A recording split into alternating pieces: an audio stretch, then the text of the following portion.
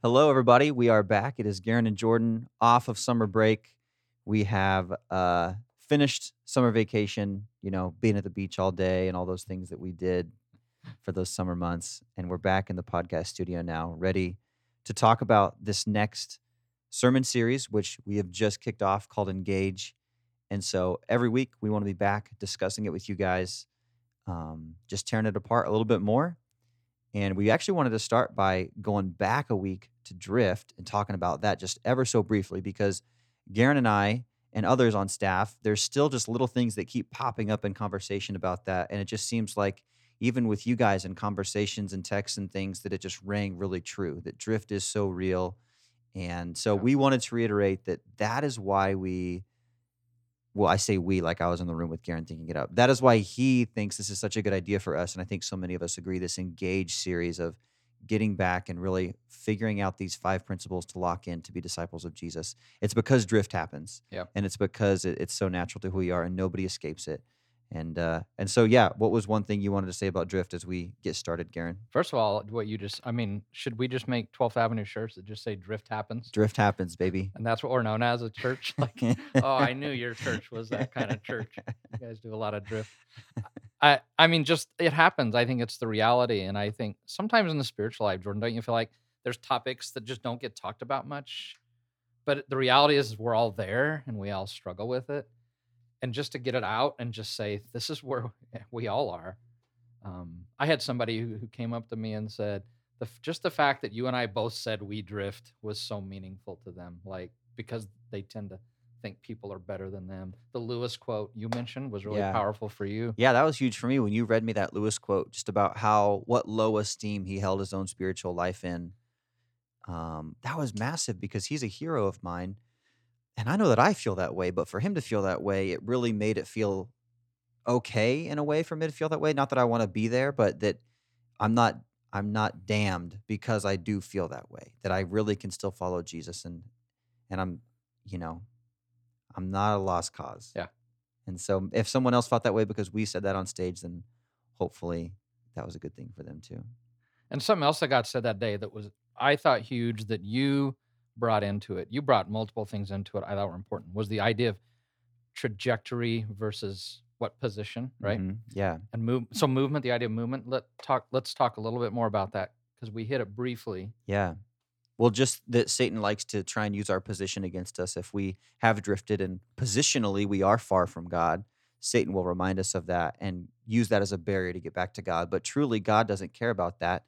He sees the trajectory, right? You think about the prodigal son, right? That the father, it wasn't the son's position that grieved him. It was his trajectory away from him. And Yeah. and even though he was a long, what does it say? He was a long ways off still. Right. So positionally, he was still a long ways away. He could see him coming back, and he was so elated. Yeah. And that's how God sees us. He cares about our trajectory towards him, not our position, whether it's far from him or close to him. Yeah. I think that whole idea of movement's really, and it fits the word drift. We said that Sunday, but that idea, I'm either moving away towards or from, and what God cares about is trajectory. And today I can make a choice to move back towards him, and that's what he cares about. Satan will point out, like you said, well, look how far you are, look where you are. And God's like, no, you're moving. That's what matters. Mhm. So So let's not use position or drift as an excuse to not engage with God, right? yep. Because that's what Satan would want. You mentioned a lot of people don't talk about this, especially church leaders. Well, that's not by accident, right? Satan doesn't want this to be talked about because what happens when we talked about it and when Lewis talked about it, man, we felt freedom and Yeah. others felt freedom. So, don't keep it bottled up and think you're the only one that feels that way. Don't let it be an excuse. Let's engage together. Let's jump in as a community and be ready for this next series. Yeah. And Jordan, that's a great actually lead in to the growth thing, because I think we all feel like, so yesterday was the first practice and it's the foundational one. It's growing in my walk with God, my relationship. And we all feel, nobody feels like they're doing that 100% or what they should, right? I think we all feel like we should be doing better. And to me, it's the same thing as the drift thing. And, I asked several people to share. We're wanting somebody to share every week. And several people that I asked were like, who I knew I really respect their walk with God. And they're like, my walk with God is not strong enough for me to share. And I just think we all feel that way. Um, so again, the reality is don't worry about how you feel or where you feel you are positionally in your relationship with God. It's just the key is the trajectory. And I can start tending right now, right? And that's what God cares about. He doesn't care about where I'm at, but just that I am tending that relationship. Yeah, one thing that really stuck with me from the message yesterday was that garden analogy, how you talked about it was such a drag for you to pull weeds in the garden, but for your mom, it was something that was life giving and she really spent time doing it well and cared about it. And the difference was that you didn't care about the garden. You were Yeah. doing it as a means to an end to get out of there. Yeah. And she did care about it. She really cared about that space and wanted to actually tend it and see it bear fruit. So that is such a perfect picture of our spiritual lives, right? Yep. I mean, in my quiet time, sometimes it's the thing I do to get through it. And in that sense, I'm just like you picking weeds just so I can get done with it. But where the real fruit comes from is when I sit in it and Mm. I say, I'm here to abide. I'm here to really commune with God, right? Not just communicate with Him. And that's where the good stuff happens. Yeah. And I agree with that. And it's so easy for it to slide back into it's just something I've got to do, a box I've got to check to get to the rest of the day, which is what really matters to me is getting to work or all the stuff I have to do. And yeah, then it becomes how I was towards the garden when I was a teen. In fact, I just spoke to somebody just a little bit ago, Jordan, who we had a brief conversation yesterday, spoke again, somebody I respect in their walk and the who who I respect in prayer, and they are right now. We're working so much on trying to become a more effective prayer, and then they said that they've come to the realization this weekend that their focus was on actually the prayer and the effective prayer and being effective at prayer, and weren't like it wasn't about meeting God. It was just about getting better at prayer, and how they got called back to it's about a relationship. That's the point of the whole thing. Like you said, it's the tending of that. Yeah, for some reason, it seems like it's really easy for believers to take the means to God and even elevate it above Him, right? I don't know why that is, but Yeah, whether it's even God's own word or whether it's prayer or whether it's a certain discipline, it's easy for us to elevate that in our heart so much that it overshadows God and we kind of miss Him in that. Do you like why do you think that is? Because I mean, I feel that and I see a lot of believers who either knowingly or unknowingly kind of do that. Why is that a yeah. bent of our Good heart? question. I think it's to me, it's the default human nature of earning approval instead of coming to a relationship on grace and what matters the relationship. It's this sense that I earn approval. So if I do the thing, then the thing becomes more important than him, and that's what I feel like is behind it. Is just that thing inside of us that wants us always to focus on the thing we're doing to earn some kind of approval or even in my own heart, like I'm a better guy because I did that. And I mean, and we've been in churches before where people had great pride in their church attendance or their Bible reading or whatever, and looked down on people who they didn't think did the practices as much as they did. It's that human nature to like that self focus is it's so easy. How would you answer that question? I don't know, Garen. I don't make big enough money to handle those answers. No, I think what you said is right. I think it's natural for in our human heart to elevate something and worship it. I mean, we're natural worshipers, right? We're Yeah. all worshiping Yep. something. So often we can worship our means to the end, which is so silly. We really are like sheep, man. Like we're not that bright. I feel for me at least a lot of times I can elevate even like my prayer life or a discipline over God because I was made to be a worshiper, and so it's so easy for me to worship like anything if I'm not careful about it. So, Yeah.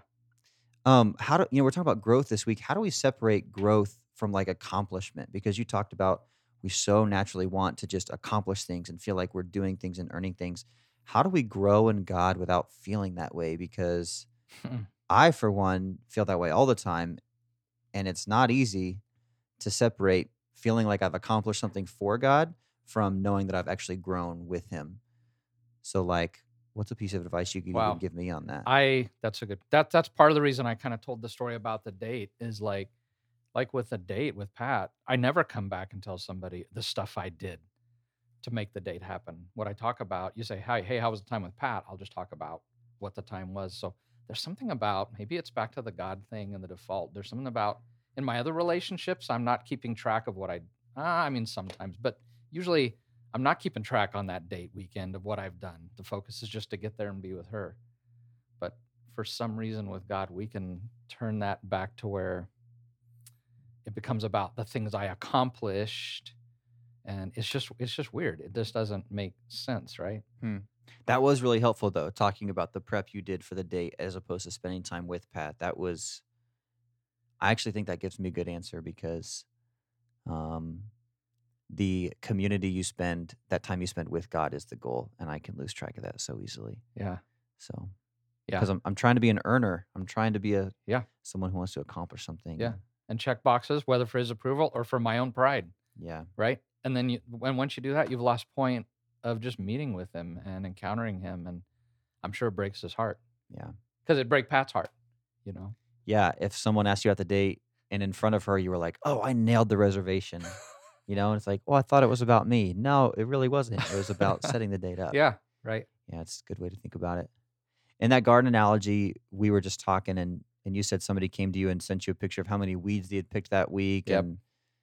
and we were just talking about how Satan probably loves it when we just spend our whole time picking spiritual weeds, Yep. right? Can you Right. speak to that a little bit? Yeah. I mean, when I don't tend my relationship with God, weeds happen, right? Drift happens, weeds happen. And any of us, you garden, I garden, you know, the guy who sent me that gardens, we've all had that experience where you neglect the garden and the weeding takes 5 times more time than it would have if you just tended it well. And it takes time away from the other important things in your life. And then you're like, what in the world? Why did I allow that to happen? But it's so easy. And I think spiritually, it's his strategy of Satan, right? If he can get me to not tend my garden, weeds are going to grow in my life, and then it's going to take so much time to address the junk that comes from not walking with God. That yeah, I think it's a great strategy of his. How do you see that play out, or what's your Yeah.